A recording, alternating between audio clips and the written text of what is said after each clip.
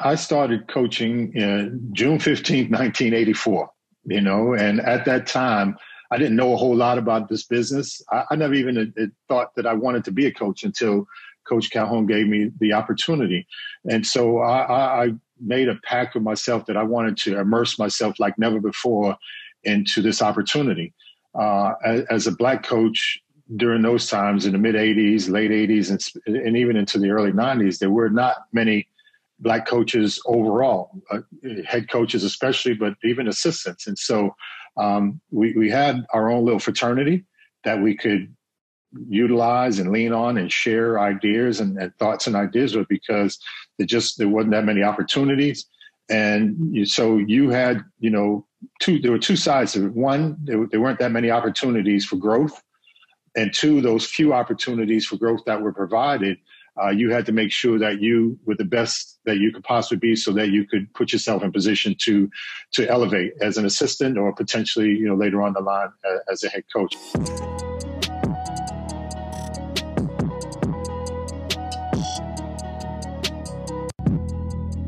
I want to create something that I wish my younger self could have had when I first entered the profession, which is a platform to serve and impact the next generation of coaches. Young coaches, young professionals, young leaders, they need to see Black faces, and they need to know their story. Personal lives aren't generally publicized within our profession, so our platform will be very unique because our guests will all share their powerful stories to help our listeners unlock their potential greatness.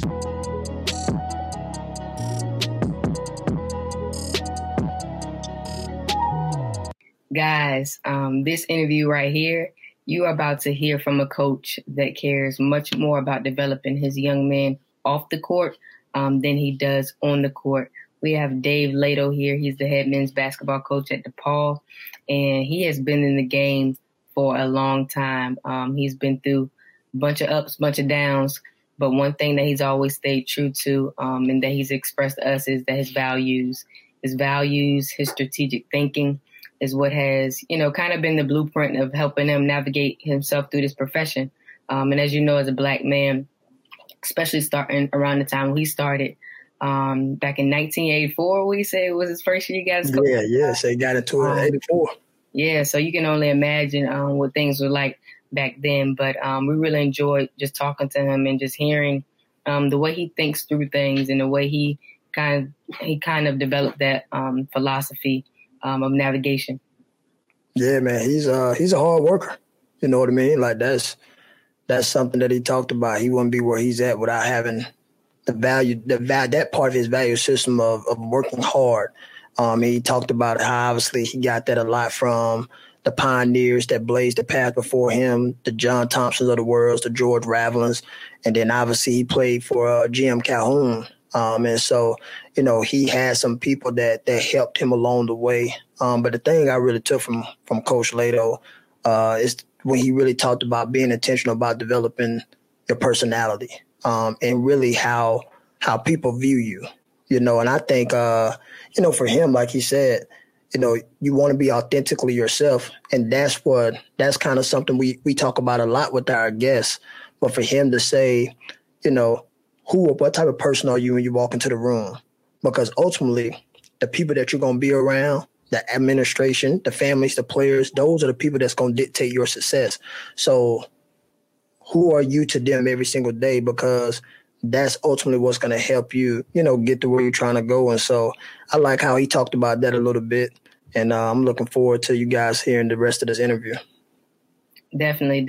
And to piggyback off what you said about developing your personality, also, he expressed how he was very intentional about developing those relationships. Yeah. The people that you're around, I don't want to say they, they can control what you do and things like that. But we all know that this business is about relationships, and we spend a lot of time with each other. And if you're not, comfortable in the way that you maneuver on and off the court, and outside of just coaching your team, how are you in meetings? How are you in any aspect of the job? But guys, get ready for this one here. It's going to be a good one. It's going to be informative, and it is going to be really good. So get your pen, get your notebook, get ready for a good one.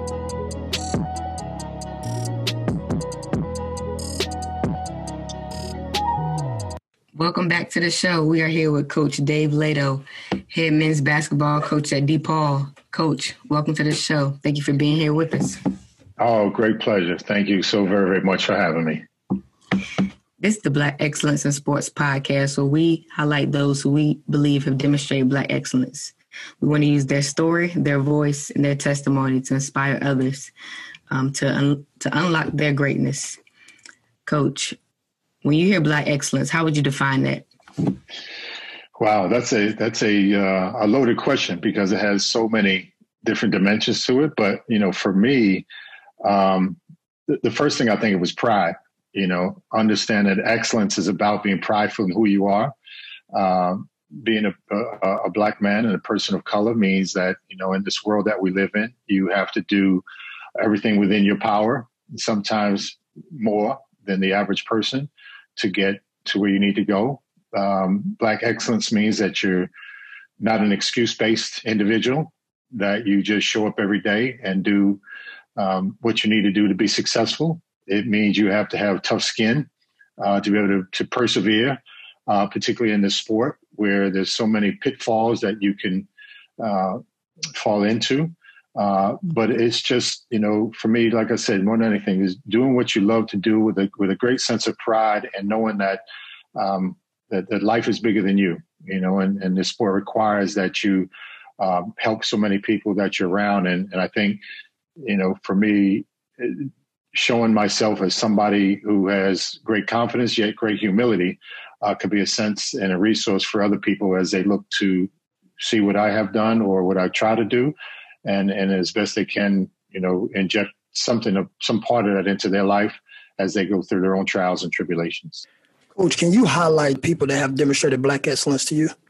Well, there are those who I've been close to, and then there are those who I've admired from afar.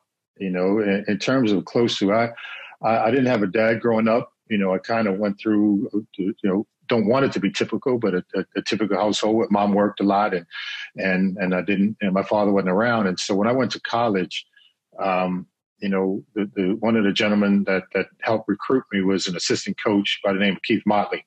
Not well known across the country, but he was a player I went to Northeastern University in Boston, and he became a coach. He was, at that time, he was, part-time coach. He worked at the university in the admissions department. And he taught me so much that I did not know about being a man, being a Black man, about responsibility, about humility, all the things that I think I use today still. I use him as an example. He became a doctor. He got his PhD. He was until very recently, a college president. So to start from humble beginnings, and he was born and raised in Pittsburgh, Pennsylvania, and go to college on a basketball scholarship, and then to become not only a great human being, but in society to become a college president, was awe-inspiring for me all throughout the journey. And so I remember that, to this day, as somebody who I wanted to be like. I was follow him around like a puppy just because I hinged on every word. He introduced me to my wife. He taught me right from wrong, fraternity members, all those things that helped shape who I became at that time as a young man and the things and value systems that I use today as a grown man. And so in the close proximity to my life, he is the one Black individual that I hold most dear. In terms of, on the outside, growing up as I did in this business, in the 80s and 90s, John Thompson, George Raveling, John Chaney, Nolan Richardson were people that I knew, didn't know great, but I idolized them. And so I hinged on every word that they would say and all the movements that they went about, not just in coaching and learning, that part of it, but again, how to be a Black coach in this business and survive and become successful, because they did it at the highest level. So I tried to be a sponge, and every time they were around, I got to know, specifically Coach Raveling on a friendship basis. And we had a lot of times where we went to eat dinner or we'd spend time at the gym and do those kind of things. And when I was an assistant at Connecticut, being around Georgetown was awe-inspiring. for me. And so although we were rivals and combatants, he was a gentleman that I really looked up to. And he, more than anything, was a very critical thinker. And so anytime there was a conversation about what was and what wasn't, he always had another avenue that he could take your mind to. And so that more than anything inspired me to think outside the box and be an against the grain thinker. Coach, growing up, you had all those men, George Raveling, John Thompson, Nolan Richardson. You had some legendary men to idolize and mimic. But you also said those men showed you what it looked like to be a black man in this business. Can you explain that a little more thoroughly to our listeners? Yeah, so, I started coaching June 15th, 1984, and at that time, I didn't know a whole lot about this business. I never even thought that I wanted to be a coach until Coach Calhoun gave me the opportunity. And so I made a pact with myself that I wanted to immerse myself like never before into this opportunity. As a black coach during those times in the mid 80s, late 80s, and even into the early 90s, there were not many black coaches overall, head coaches especially, but even assistants. And so we had our own little fraternity that we could utilize and lean on and share ideas and thoughts and ideas with, because there wasn't that many opportunities. And so you had, there were two sides of it. One, there weren't that many opportunities for growth. And two, those few opportunities for growth that were provided, you had to make sure that you were the best that you could possibly be, so that you could put yourself in position to elevate as an assistant, or potentially, later on the line as a head coach. And so it was a very different time than we have right now, where you see most men's and women's basketball programs, there are assistant coaches anyway of color on every staff, and sometimes multiple, where they may be, one or none on a lot of staffs across the country. And so trying to navigate that was different. So you looked up to people because you saw and got a chance to try to learn how they became successful and how they navigated this business at a time where it wasn't as easy to even get in, never mind do what you do now. We still obviously have a long way to go, especially on the head coaching front and administrative front. But at the same point in time, at the entry level, just to get into the business wasn't there at that time like it is now. Coach, when you talked about Black excellence, you mentioned having no excuses. Can you explain a time where you've had to, it was a tough time, you just had to think, man, okay, no excuses, I got to get through this? Well, I tell people, because I think, now that I'm older, people look and say, wow, I'd like to get to where you're at. And one, I tell them I'm very lucky. I've had some good breaks, but I think some of it is creating my own luck. And the other part is, like I said before, being humbled in this business to know that you have to get through a lot of situations. I worked for Coach Jim Calhoun, and he was a tremendous mentor and gave me a lot of freedom. But it wasn't an easy existence. I mean, we worked our tail off, from early morning till late at night. We met 3, 4, 5, 6 hours a day. Sometimes we'd meet at 8:30 and we'd get out of our meeting till 5 minutes to 3, practice at 3. And so having to do what you needed to do as an assistant, whether it's recruiting or scouting or whatever the things that came in front of you, couldn't do that until the end of the day, at 5, 6 o'clock at night. And so you couldn't wake up the next day and say your job wasn't done, or you didn't call this recruiter, you didn't do that. For all the other things that you had to do. And so it kind of, gave me a sense of multitasking and making sure that, as I mentioned, that you couldn't wake up any day without the job being done. And there was a lot of check marks along the way, the things that we had to do, particularly in recruiting and player development, that didn't allow us to have any excuses. And so,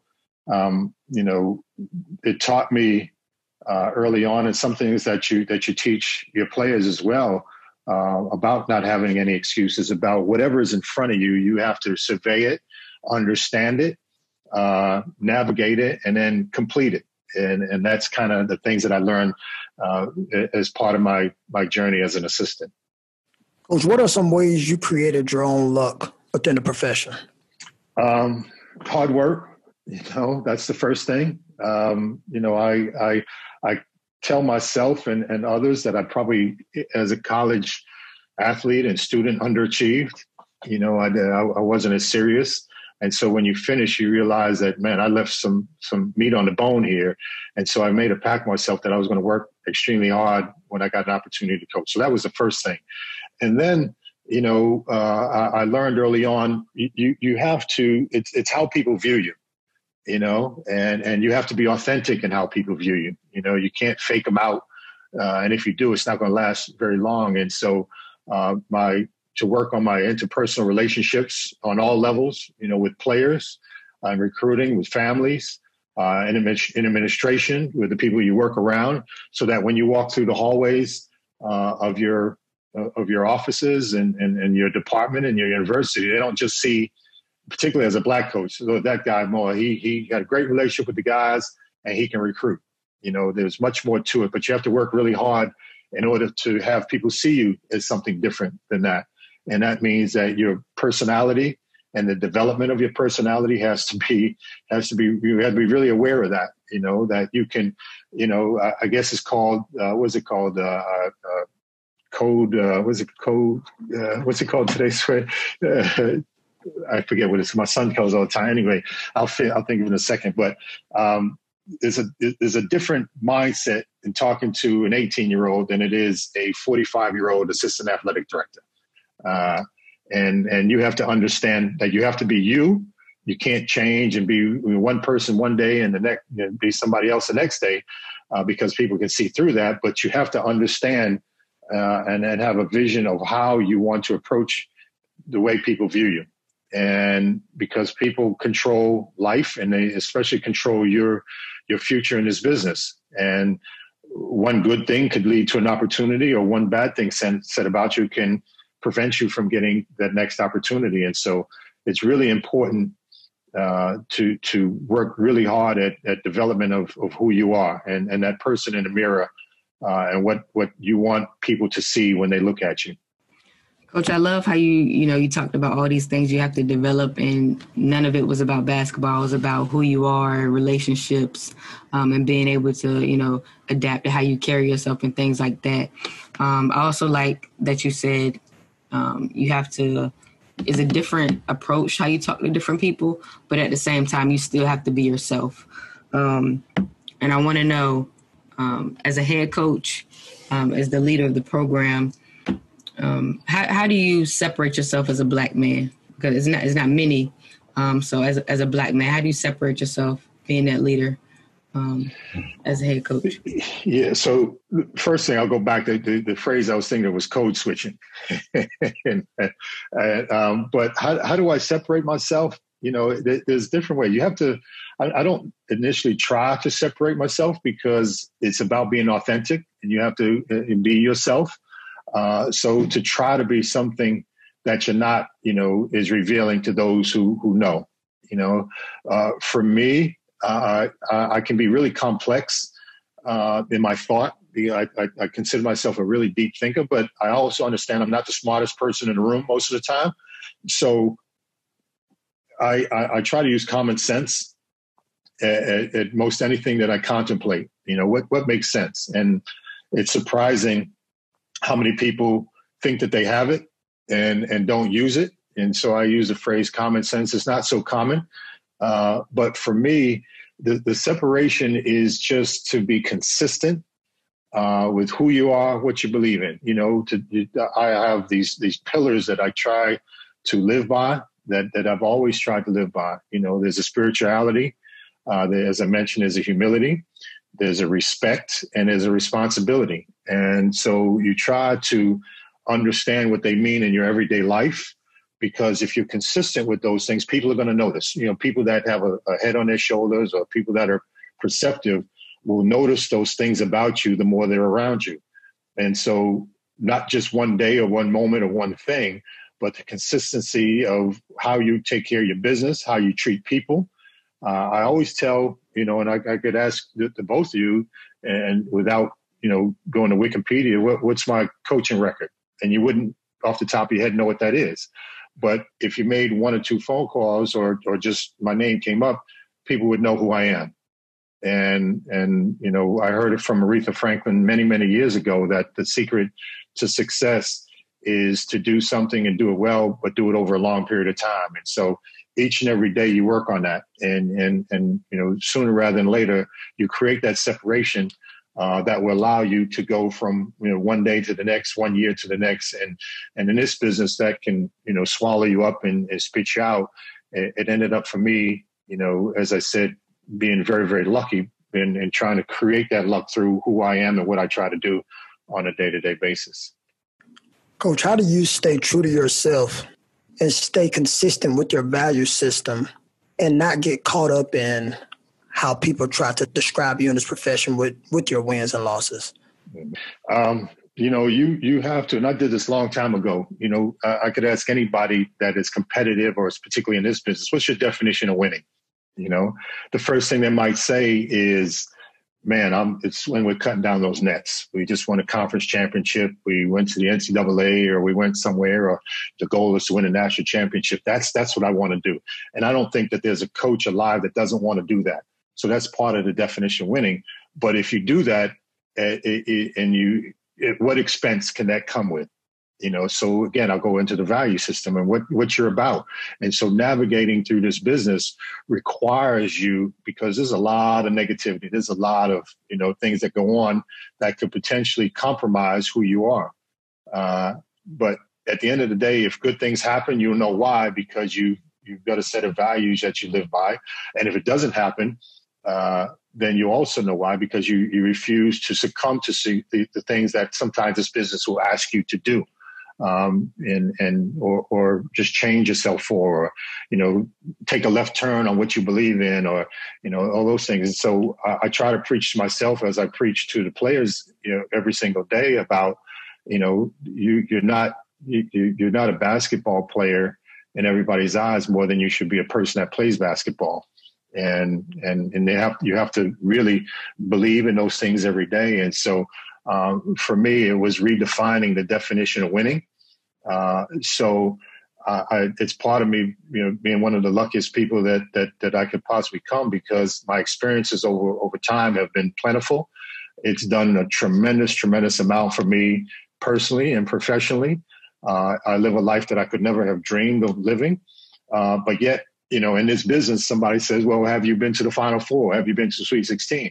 And so if that answer is no, then people will judge you as not being successful. And I look at it, completely different than that. As a competitor, I believe I'm one of the most competitive people that there is. But yet and still, it doesn't mean that, that the journey is requiring of me having to attain those things that the people in this basketball world or outside of it says that I have to get. Coach, you talked about navigating through your value system. I think that's very powerful, and it's a common theme that I hear from successful leaders. Can you talk about when you develop that value system and how you implement that in your program? Yeah, so you have check marks all along the way, right? It starts in your home when you're a youngster, and hopefully you grew up in a healthy household where your family has given you a set of values that you don't always understand. And so it was my mother who told the line of what was and what wasn't, and who what you should and shouldn't do, and all those things. So I learned it very early. I didn't understand it, but I learned it. I credit my family with the start of it. And then when I went to college, very fortunately, and I think that's why I take my role so seriously, that, other than your mother or your father or particular members of your family, a coach is probably your most trusted confidant. And so in my role as a coach, I try to do that. But even, my coaches, when I was a player, gave me those same lessons that were taught in my house. And so once I got to go from student to teacher, I try to both use those things and learn, other things on top of those that I could utilize to teach. And I understand that, basketball, as I said, is what we do. It's not who we are.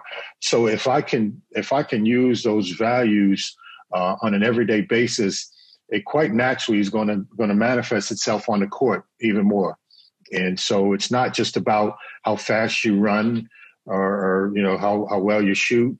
but it's about your mindset. And I also know that the greatest gift that I can give to one of our young athletes is the gift of confidence. And I have to do that a lot of times away from the game of basketball, so that when they step on the court, they know that they can do incredible things. And so I try to tie the two of them in together in my conversation.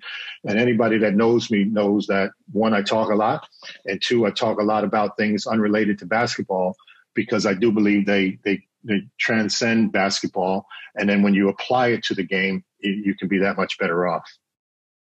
Coach, how do you help your young men overcome adversity?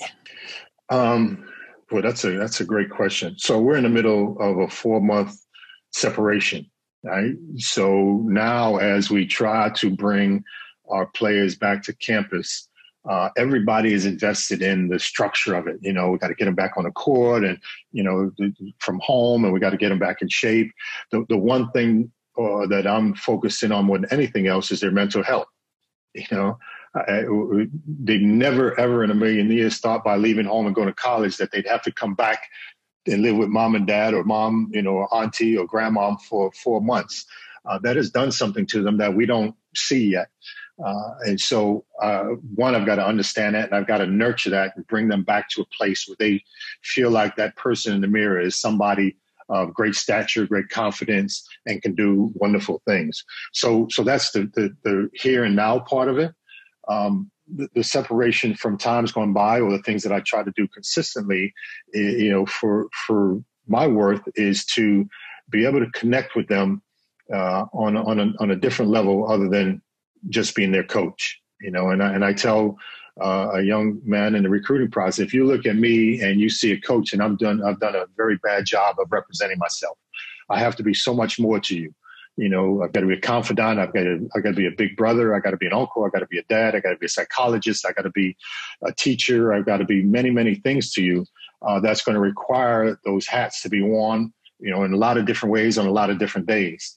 And so those relationships become very valuable because they're teaching relationships. And as much as I have the opportunity to teach them, they teach me.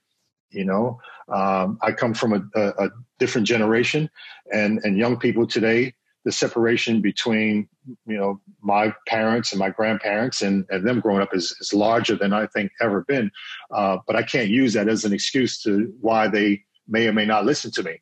I've got to be able to meet them halfway and understand what they're going through, and know that as part of it, that I can grow as much as they can grow. And if they see me listening to them, if they see me accepting the things that they don't think I can understand, I think that they will know that I'm more on their team and understand that I'm in it in lockstep with what they're trying to do.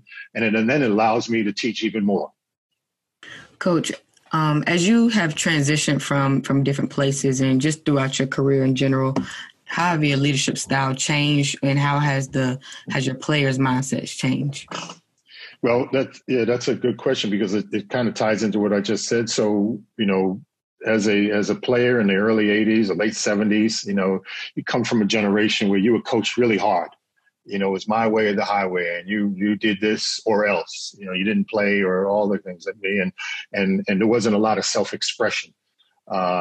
I played for and worked for a man that was highly successful, but yet highly demanding. And so when I started coaching, I emulated that to a certain degree. I was boisterous, the tall 6'7" black man that on the sideline screaming and yelling and carrying on, was very effective early on in my career. And although they didn't understand it, they respected it. That doesn't work today. The times of Bobby Knight and people like that just kind of browbeat themselves into or their teams into success. There's only a few of those that exist anymore. And so you have to be able to adjust. And so I think over time I've had, I've not had to, I've wanted to and enjoyed, changing, if you use that word, but I call it more evolving into what I was saying a few minutes ago, in that, players today are dramatically different. They have voices, they have independence, and they want to be heard. And so you have to give them the space in which that they can display that independence, but yet they know the parameters in which they have to operate under to be successful not just as a basketball player, but as a student athlete and in life as well. And so that balance is sometimes not an easy one to strike, because I'm comfortable with the person that I started out to be, but also have to be comfortable with the person I've evolved into. Coach, I love how you talk about evolving. I think that's something that a lot of coaches continue to struggle with. But what obstacles or struggles you see young coaches kind of have throughout this profession that you maybe can give them some advice with? Well, a couple of things. The first thing is, if you've made a determination that you want to be a coach, as I said earlier, what's that definition? And so there's many people who will look at you who's at the Division I level and doing a job, or at the University of Kentucky, where you're at, Aisha, and say, wow, I'd love to be there. But that may or may not happen for you. So are you coaching for the love of it, the love of teaching young people? Are you coaching for the self-rewards that come with it? So you have to figure that out. If you told me you wanted to be a coach and I told you, okay, you're going to be on the junior college level and not make a lot of money for 20 years, what would you say? You might say, well, I don't want to do that. So then you don't want to be a coach, because coaching is a very humble position that means you got to sacrifice a whole lot, specifically your time. And so you may not make it. There's only a few people that make it to the level that we turn on the TV and see night in and night out. So that's the first thing. The second part about it is just understanding as a young coach that you've got to, as I said, have a certain way of handling your business so that people can see you in a way that separates you. People or coaches today look at it as competition. Right? What happens in competition, particularly with Black folk, and I say this in some of the meetings that I'm in, and especially in the times that we're in, we subliminally or otherwise are taught to divide and conquer. So in order for me to succeed, I have to knock you down.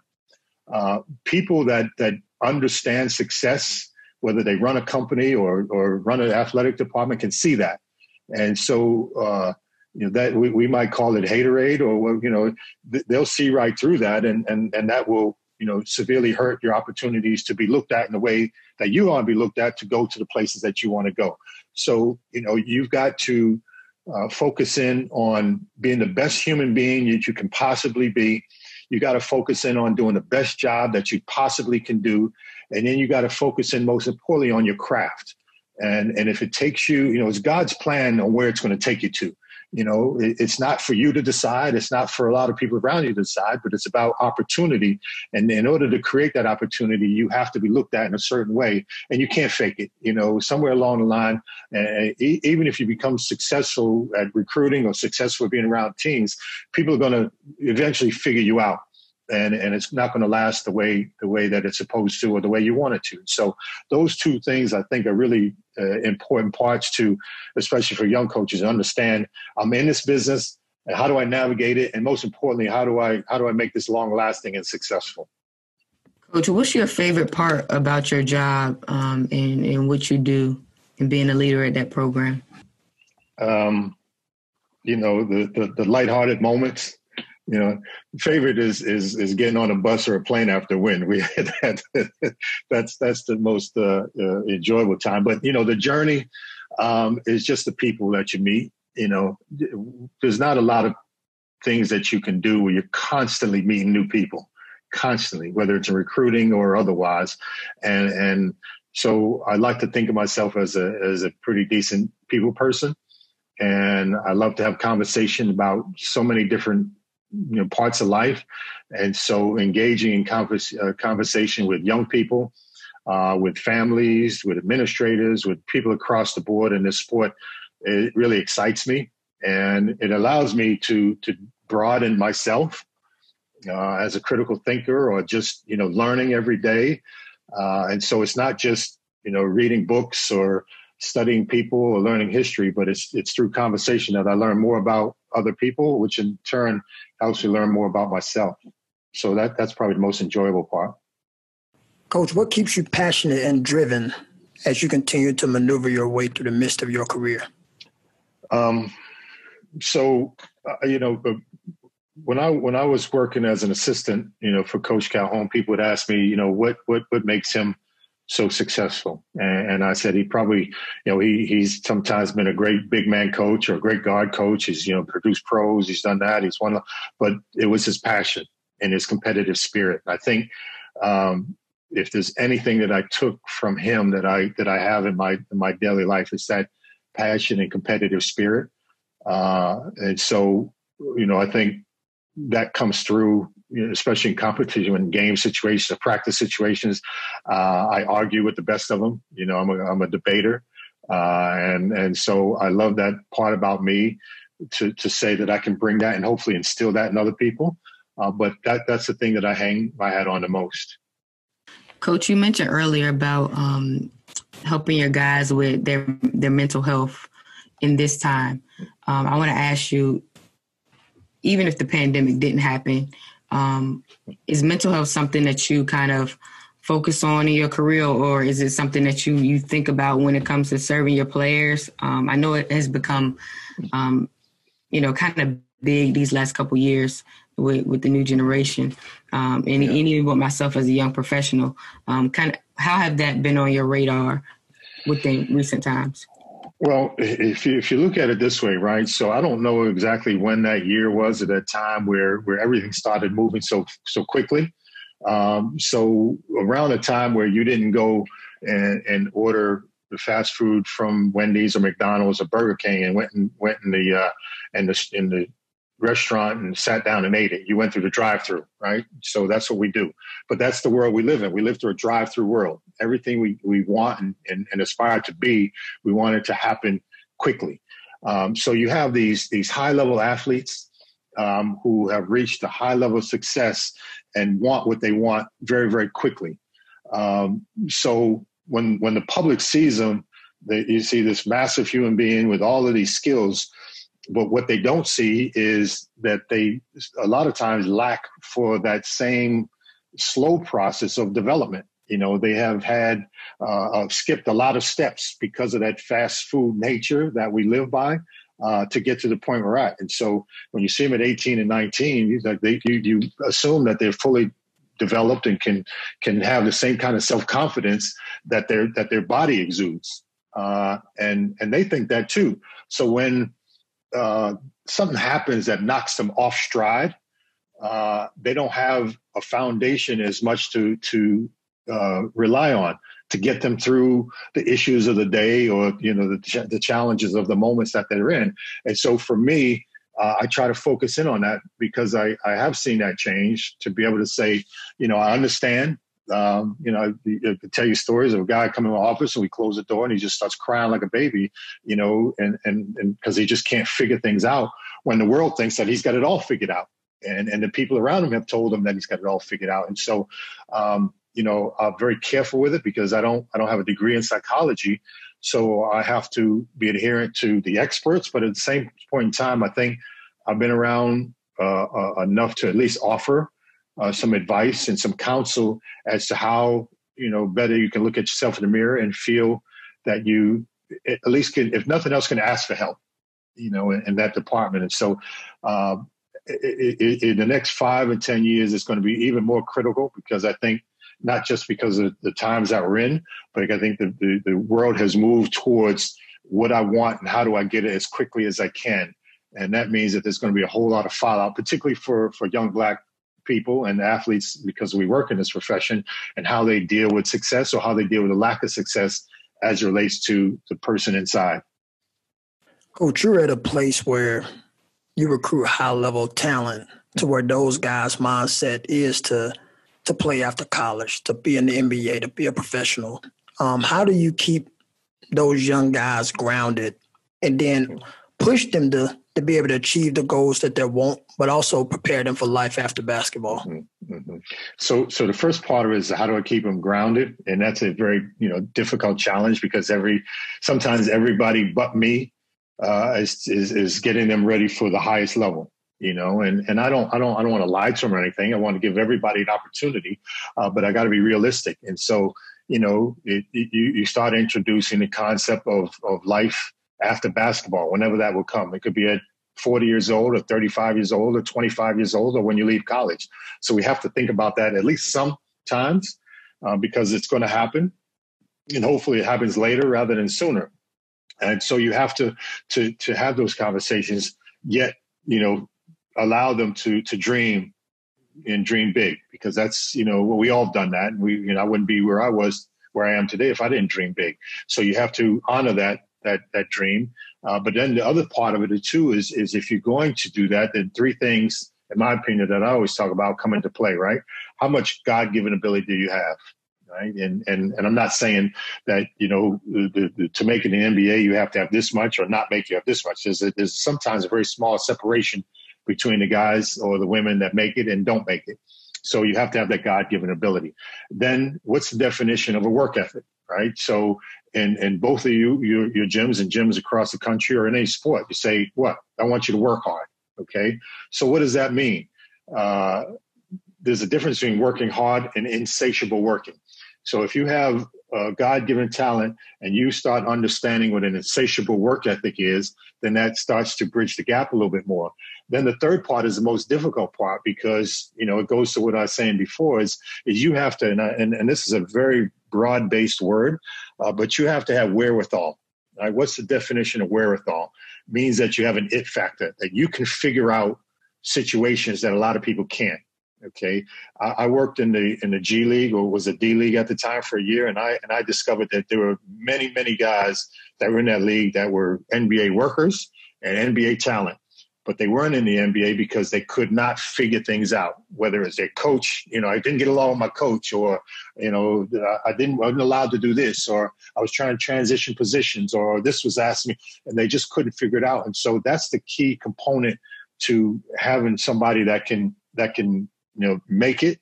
And that's the part that I focus on as much as anything else is, yes, you got God-given ability. I got to get you to understand that you got to be the hardest worker, and not just in our gym, but gyms across the country. And then you got to have an understanding of what you're in the middle of. And if you can do that, now we can talk about where that's going to take you from the sport that you love, but it's also going to take you to other parts of your life that you're going to be successful in, because those things translate. A work ethic translates to the business world as it does to the athletic world, and wherewithal translates as well.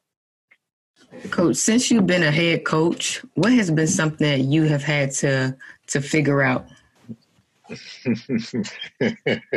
Well, what is something I had to figure out? Who's on my side and who's not? Who can I trust and who can I cannot, or who can I can't? And I've made my fair share of mistakes along the way in a lot of different areas, particularly in judging people, because, as I mentioned before, people control this world, and you have to be able to figure them out. So that has been a real challenge. Again, I think I've been on the good side of it, because as much as I've moved and around, I haven't been as many places as other coaches have been. I've 2 stints at my alma mater, Northeastern, 2 stints at Connecticut, 2 stints here at DePaul, and then, a stint as a head coach at Virginia. And so somewhere along the line, I've had to sometimes figure out who I can trust along the way, and to put my life in their hands and my success in their hands in terms of, what I wanted to do and how I wanted to do it.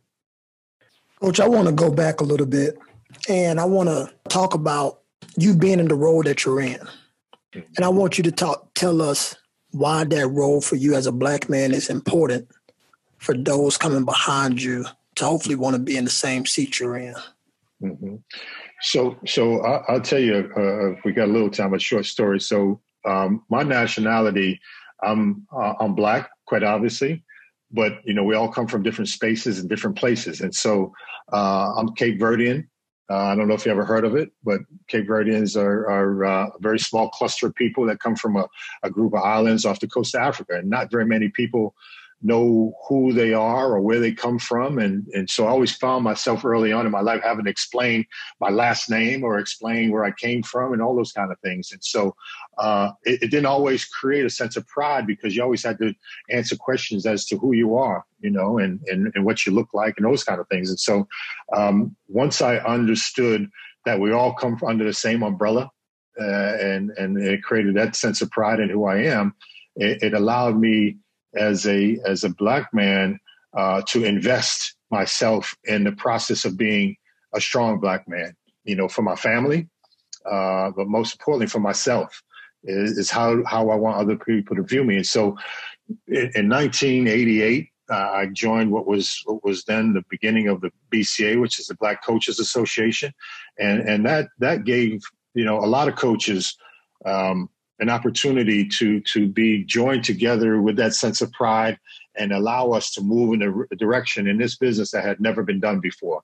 And so I dove in head first. I was part of it, for different stages of years. They were immersed wholeheartedly. There were some years that I wasn't as involved. And then, probably in the 2008 or 9 or 10, I decided to reinvest and do even more. I became the president of the organization, and that meant I had to represent all black coaches across the board in all sports at all levels. And so even now, as we navigate these difficult times socially, to reinvest myself in that process of being a coach, yes, being a mentor, yes, but being a black man first.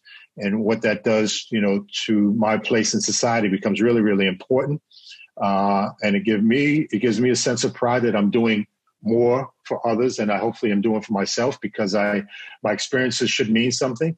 And if I could, give that to somebody along the line, maybe I've helped somebody that would, the way I was helped when I was younger. And so I take a great amount of pride in being that. I was the first black coach in the history of the school at the University of Virginia. And so that is a sense of pride, and nobody can take that from me, whether I was successful there or not. And so, those are the kind of things that allow me to navigate myself through this business with the kind of pride that is necessary and that is needed, for not just me, but for those who are undervalued and underappreciated. Coach, what is one thing that's your God-given gift? What has been the thing that you leaned on, to navigate yourself through your career? Oh boy, you asked me some tough questions. Not tough in a sense, but you know what? The one thing, I don't know if there is one thing, but if you want me to zero in on one thing, it's probably perseverance. Realizing that when anything that you want to do, and I have a saying, right? So when things are going well in your life, this is my saying, this is biblical. When things are going really well in your life, be careful, because there's a challenge, and it could be a very big challenge, coming right ahead of it, right? And so you got to be ready. And then when you're going through your darkest moments and you're challenged the most, be faithful and persevere, because there's a gift that's waiting for you that you have to be ready for. So that just becomes a balance of life. And so it's allowed me on both, when I'm being successful, to persevere through that and not get ahead of myself because there's a challenge along the way, or the many challenges that I've been through, to stay the course, because somewhere along the line, if you keep doing it and you keep doing it right, things are going to turn out in your favor. And so that's probably the biggest thing that I've probably lean on, is the ability to persevere through a lot of different situations. Coach, this is I guess a more of a personal question, but how have you stayed true to your faith throughout your career? So that's a subject we can talk for hours about, right? So faith is one of the two words that to me define life itself, right? Trust, which is so very hard to come by, and faith, which is to believe in something that you cannot see. Okay. So there's so many instances in everybody's life, and me being no different, that you have to be faithful. And that comes straight, from the good book. Whatever book somebody reads, is to have the ability to be faithful to whatever and whomever the situation is that you're in the middle of, and it gets tested every single day. We live in a very capitalistic society. In order to make money the way people want to make money is, to wake up tomorrow and make more money than you made yesterday is going to challenge your faith, because it's going to ask you to do things away from what, you were raised to be, or that you want to be. And so that test comes at you every single day. So it's not just a capitalism, but it's the way we live life, and a lot of times it means that you have to live a lonely existence. Because you believe in something and you're going to live life a certain way where many others around you are not. And when you see those people become successful, it can tend to bend your thought process to, well, maybe I can, do things that way and get the things that they get. But life doesn't work like that. If you're going to be prayerful, if you're going to be faithful, if you're going to be spiritual, if you're going to live by a certain set of standards that come directly from your belief in God, then it's humbling. And you have to be able to understand that faith and trust is going to get you a lot further than those compromising things that you see in the world that we live in. I mean, you definitely said something there, because, even when I started out, I felt like I was doing what I was supposed to do. Then once I got in, I started looking around. That was like the worst thing that I could do, was just start looking around and trying to, what is somebody else doing? What is somebody else doing? But Coach, can you highlight that moment in your career? It could be as a head coach or as an assistant, where like a moment or a time, something happened that you was like, man, I have a future in this. Mm-hmm. So, as an assistant, as I said, I was only 2 years in the business, and I went from Northeastern, which was a small or mid-major school at the time, to an assistant at Connecticut, which is on, the highest level of basketball. And at the time, back when I got there in 1986, it wasn't the UConn that, with 11 championships on the women's side and 4 championships on the men. It was, in both sports, it was the bottom of the barrel. It was the lowest level of the Big East, and it was not respected. And so that everyday grind to gain nothing more than respect first became something that we tried to do. Okay. And so recruiting as an assistant becomes your lifeblood. So I have a tremendous personal relationship with Donyell Marshall, who came to UConn in 1991 or 92 as a high school All-American. But it was the first major recruit that I had ever successfully gotten, and I say that humbly, because I probably shouldn't say that, because I never, ever, ever used the word I, and we as a staff never used the word I. It was always we. So that part, if I said it, I take it back, because it was we. But the closeness that we had in the recruiting process, his family allowed me to know that, what, here's this young guy that came from humble beginnings, that didn't even think of being a coach, and here you are recruiting at the highest level and doing it successfully. And it kind of gave me the thought that I could do some things in this business. And I remember a colleague of mine, we're at a AAU tournament out in Arizona, and he asked me, he's like, hey, I love being an assistant. I want to be that for the rest of my career. And what do you want to do? And I said, well, without even knowing what I meant by saying it, as I want to be a head coach. And so that moment in time and recruiting gave me, a lot of impetus to believe that I could be a head coach and tackle the things that being a successful head coach could potentially do, which I really never ever thought of, before I started coaching, or even as my career unfolded. I was just invested in doing my job every day and not knowing what it would lead to. Coach, how did you avoid the stigma as a Black coach of being just a recruiter? So one, you have to be really good at doing that so that people notice you. So I tried to become the best recruiter I could possibly be. But, I learned a long time ago, and this is more than just literal, that you dress, somebody told me a long time ago, dress one position higher than the one you already have. But that didn't mean your physical appearance and what you wore to work every day. It meant, how you thought every day. And so you're going to walk the halls of your university. You're going to be, in meetings. You're going to be cross campus. You're going to be around professors. You're going to be around administrators, and they get to judge you, by virtue of your appearance. So that's non-negotiable. So you have to look a certain way and dress a certain way, but then you have to speak and articulate a certain way so that people not just know where you're coming from, but they understand your spirit. And it aligns with success. And you learn those things along the way through trial and error. And sometimes you make critical mistakes in situations, or goodness gracious, I didn't handle this situation properly, and you learn from it and move on. But You know, you want people to see you, and you want to travel in circles that take you away from not even just being a recruiter, but being a basketball person. You know, so I do that with our guys now. Is like, you know, when they get here, we're going to get you a suit, a tie, some shoes, and we're going to put you in places away from how people perceive you to be a guy that plays basketball and successful with shorts on and a game jersey. And so they need to see you in a different light because you are different.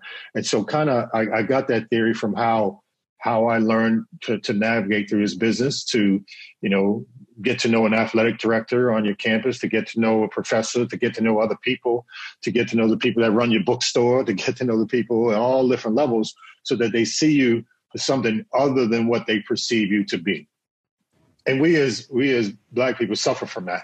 You know, we're put in this box and we're stigmatized. That's part of the problem we face today is when the police officer sees you, they make an assumption as to who you are, and they have no idea where you come from. You know, you could be a doctor and just have sweats on, and they're going to assume that you're there to rob and pillage and do things that they think that you are as a human being or as a race. Yeah, that's sad. It's funny because I kind of live for the moment where somebody find out who I am or find out where I work. Like, I live for the moment they're looking at me crazy and they're like, oh, you know, and everything about their approach change. But I love how you said, you know, you encourage your players to do things different outside of basketball. You go get them a suit and do things like that. I want to ask you, do you ever have any resistance from your players with that? And if you do, how do you handle that? How do you encourage them to see the bigger picture? Yeah, you do get resistance because what they want to do is, you know, they want to be in a gym. They want to be on Xbox. They want to be, you know, doing things that teenagers or young people like to do. It's abnormal. They can't see into the future like I can see the future for them.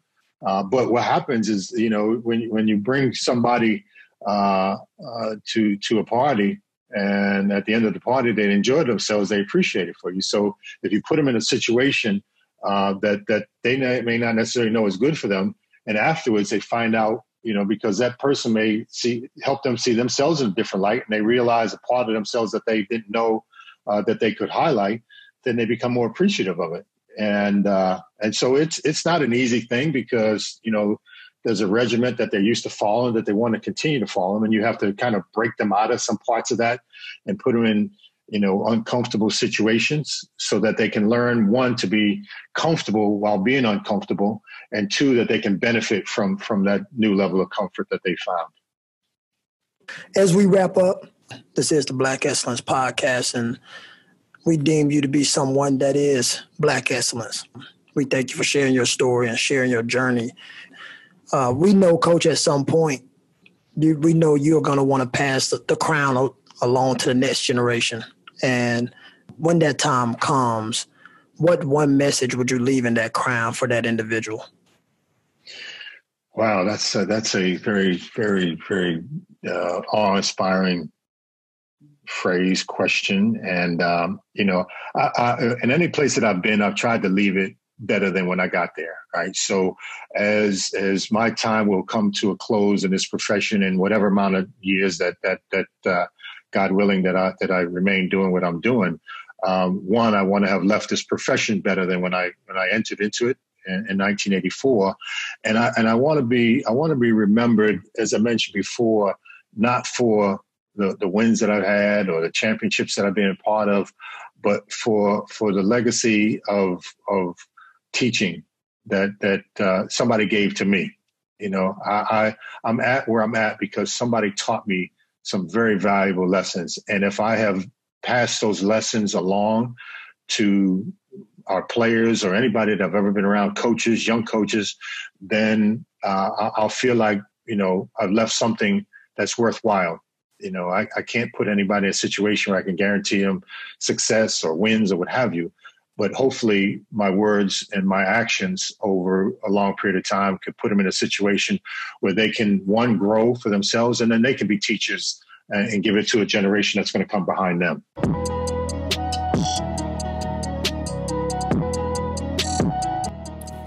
want to thank you so much for taking the time to listen to this podcast episode.